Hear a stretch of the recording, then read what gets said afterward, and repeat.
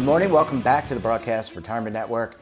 I'm Jeff Snyder. This is BRN AM for Friday, August 19th, 2022.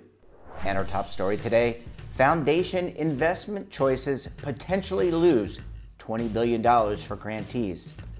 Well, joining me now to discuss this and a lot more, John Seitz is the Chief Executive Officer and founder of Foundation Mark. John, so great to see you. Thanks so much for joining us on the program this morning. Thank you, Jeff. Thank you for having me on. We're going to talk foundations today, and I want to get into the definition of foundations in a second. But first, just tell us briefly who or what is Foundation Mark? Sure. Foundation Mark is a website. It's also it's a company that is devoted to understanding the investment performance of private foundations. And there are about 100,000 private foundations in the United States that control about $1.1 trillion. You've probably heard of some of the largest ones, like the Bill and Melinda Gates Foundation, the Ford Foundation. Those are obviously the 500-pound gorillas in the sector. But there are, as you can imagine, with 100,000, a lot of smaller ones. We track the investment performance of the top 40,000 of those, which are foundations that have over $1 million in assets. And that represents about 98% of all foundation assets.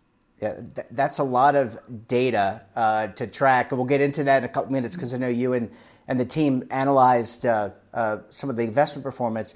But before we do that, a lot of us have heard about endowments. We've heard about pensions. These are large pool of assets.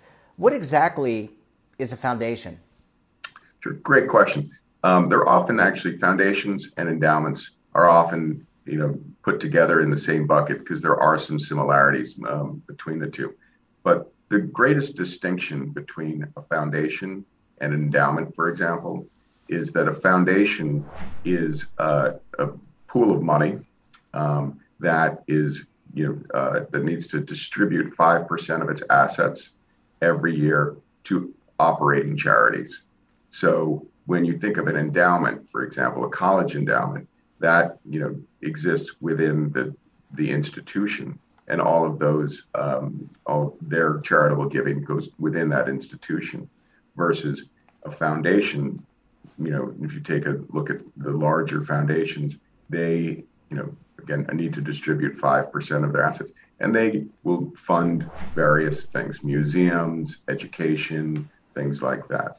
The way that foundations typically come to life is there will be a family or an individual who will donate a lot of money to his or her foundation, and there's an associated tax shelter from that. And then the quid pro quo for that is that money needs to go out to operating charities over the life of the foundation. And the key here is that a lot of smaller charities rely on these foundations for grants, for donations. And so this is a critical part of the infrastructure, if you will, for charitable organizations around the country. You're absolutely right. The private foundations provide about 17 or 18% of all charitable giving. And that number has actually been on the rise as individual giving has come down in terms of overall charitable support. And one of the things that's actually been helping the private foundations increase that is the strong investment returns over the last decade. So the foundations have gotten a lot larger in aggregate, and therefore they are putting more money out there. The foundations put out about close to $90 billion a year in charitable support. That's amazing, and obviously it's great to help so many people. John, you mentioned investment returns, and I want to get into the report, the analysis on some of the analysis that you and the team have done. But how generally are these foundations invested? Are they invested in traditional stock and bond investments, mutual funds, private market investments like hedge funds, alternatives, private equity? How do they typically allocate their monies? Interestingly, it's all over the map. And so, again, we track 40,000, 45,000, and we look at their asset allocations. And there's cash, fixed income, public equities. that combination makes up probably 60% of overall assets. But on an individual basis, the numbers can vary from 100% equities. You'll see, in fact, the second largest foundation in the United States is in one single stock, the Eli Lilly Foundation. It's all in Lilly stock, which makes sense. Yeah. So that's an example of a foundation's all in one. But you've got other foundations like the Ford Foundation, for example, that has a diversified portfolio, a lot of alternatives, a lot of private equity, a lot of hedge funds, and then everything in between. So some foundations actually run a lot of cash if they think that they're going to be, winding down, or if their funding requirements, call for, checks to be written over the next several years. They want to be in lower volatility things. So it can vary all over the map. And it's one of the fun things actually about tracking foundations is exactly that, to see what's working, what isn't working, and and again, to have the ramifications of what's then, how much money is going to be actually flowing out to charitable organizations. And John, last question before we go to a commercial break, and then I want to pick up the investment conversation in the second half of the interview. These foundations, especially the larger ones, have teams of people that do the due diligence. So it's not just a guy like Jeff Snyder. And by the way, there's no Jeff Snyder Foundation. Not yet. You never know. I'll look in my database. Yeah, you look in your database, it'd be the big goose egg on that. But there are teams of people that have oversight. It's almost like the fiduciary role or a board of trustees that have oversight of how this money is managed. Yes, absolutely. And as I said, foundations have very different strategies across the board. And, a lot of the large ones do have an investment team. They have internal chief investment officers that work for, again, the larger ones that we're talking about. But once you get down to the 500 million and below, then there might be outsourced chief investment officers, or there also might be just individuals doing it themselves. There's there's lots of different ways to approach managing these pools of assets. Yeah, well, and that's why you're here, and that's why Foundation Mark exists. John, I want to take a quick break. When we come back, we'll talk about investment performance during the first half of 2022. I think you're going to want to stay tuned right here on BRN AM.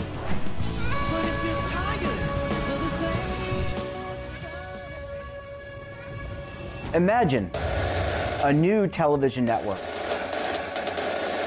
that will make you richer, healthier, and in control of your financial future.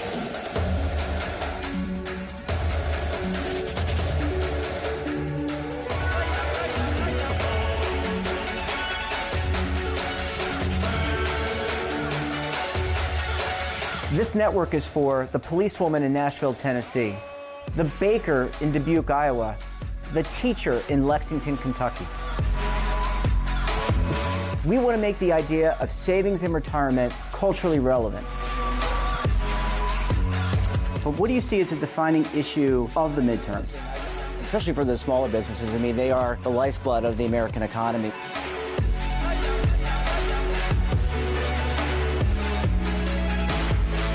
Featuring exclusive interviews, current affairs, and docuseries.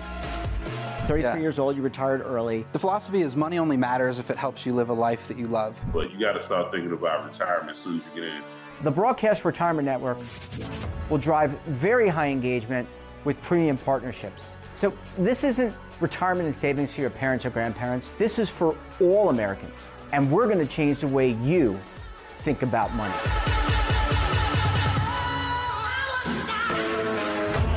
Welcome to the next frontier of retirement and savings.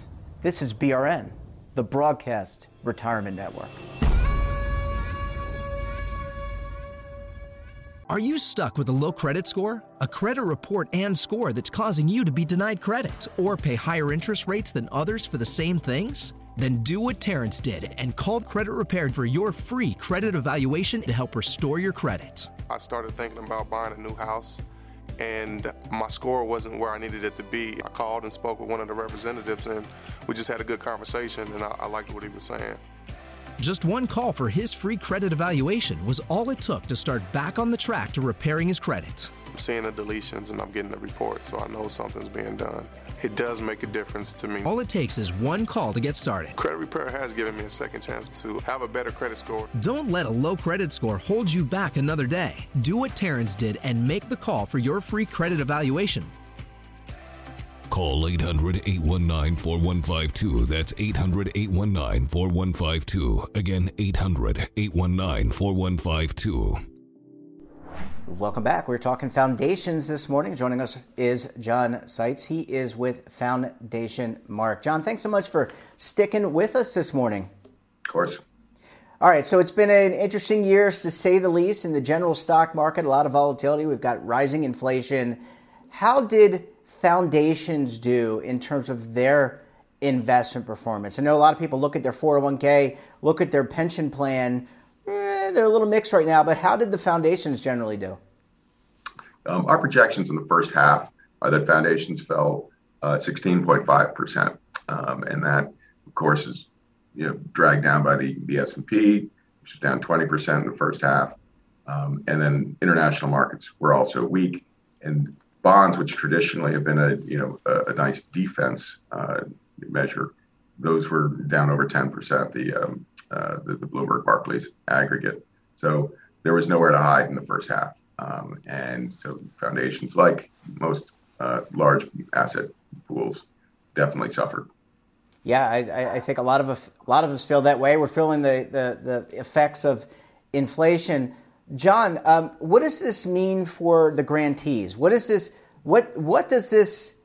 generally translate in periods of high volatility and market downturn, which we're experiencing, although the last couple of days have been pretty good, I guess, last week or so in the stock market. But what does this mean in terms of writing those grants, in terms of philanthropy, in terms of charitable donations and charitable grants?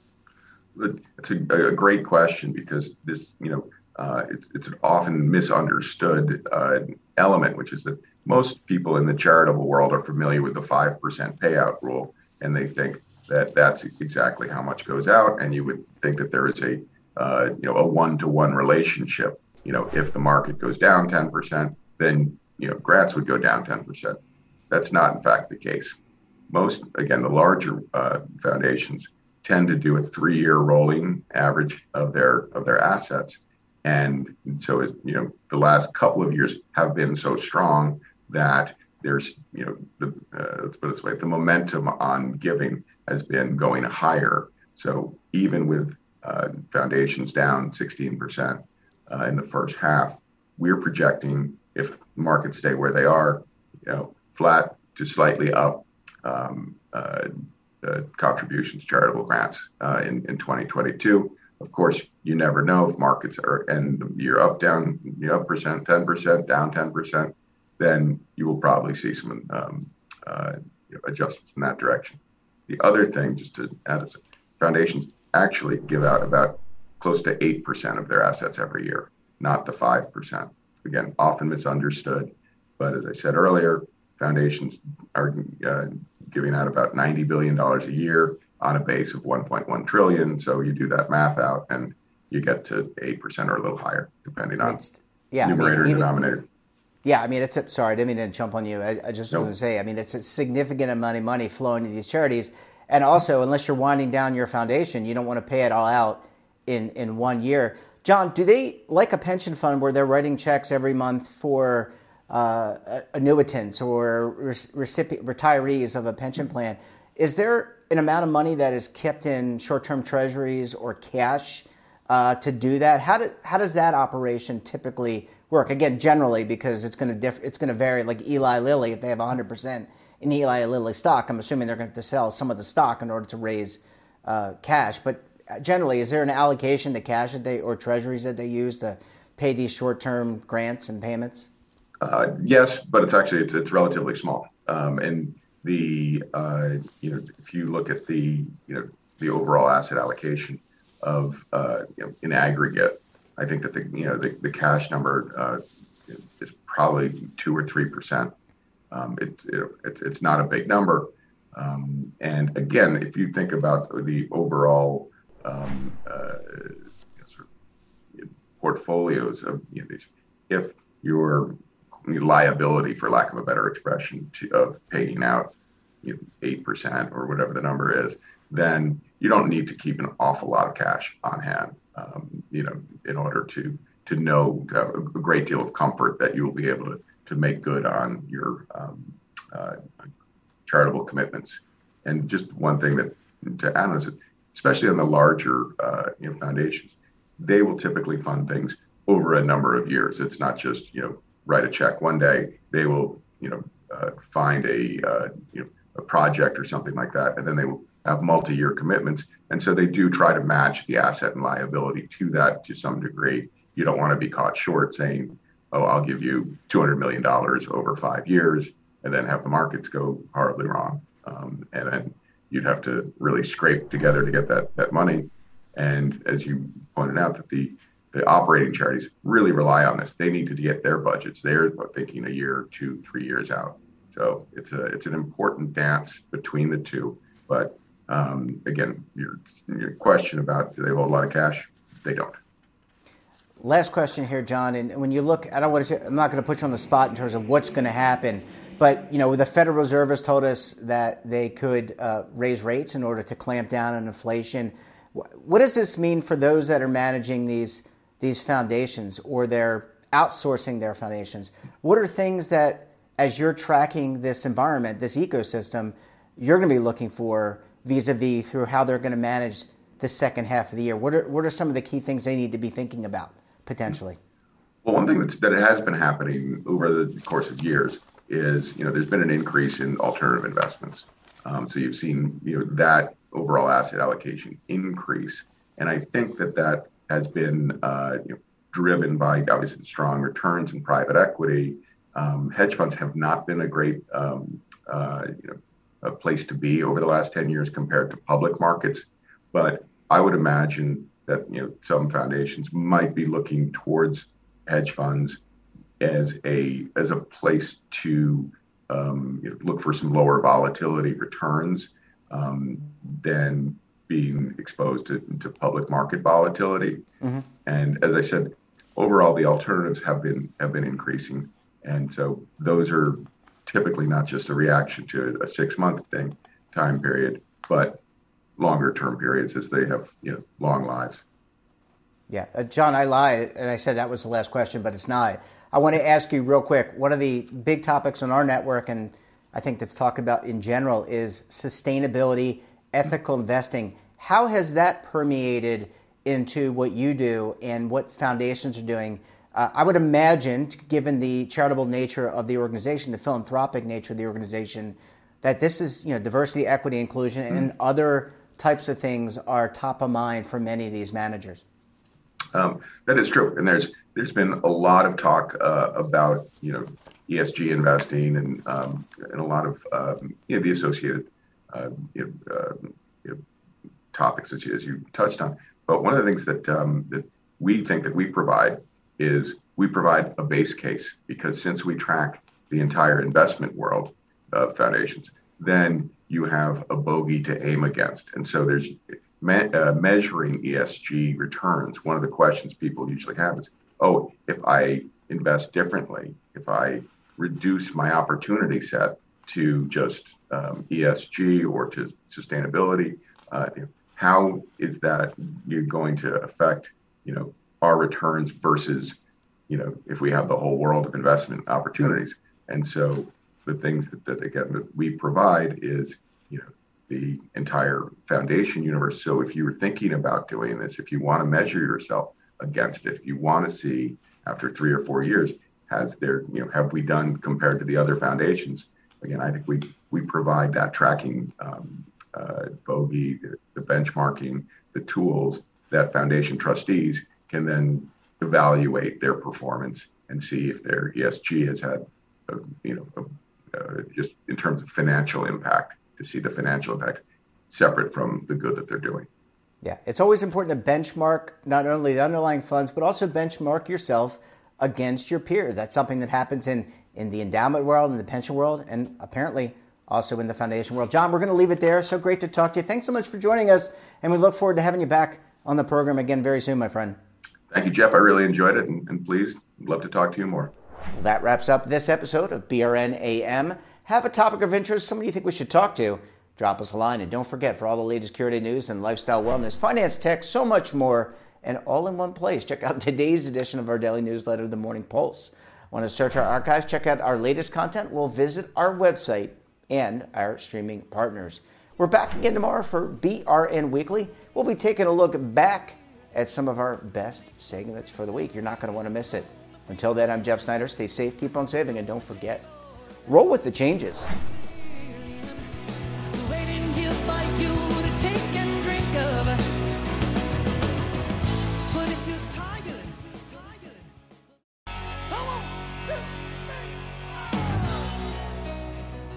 Now is your opportunity to co-create content around any topic on the first lifestyle and wellness network. Reach a global audience through our platform and co-own exclusive branded content. All of our programs are available on demand and also as audio-only podcasts, so you can take us on the go. Broadcast Retirement Network, available anytime, anywhere, and on any device.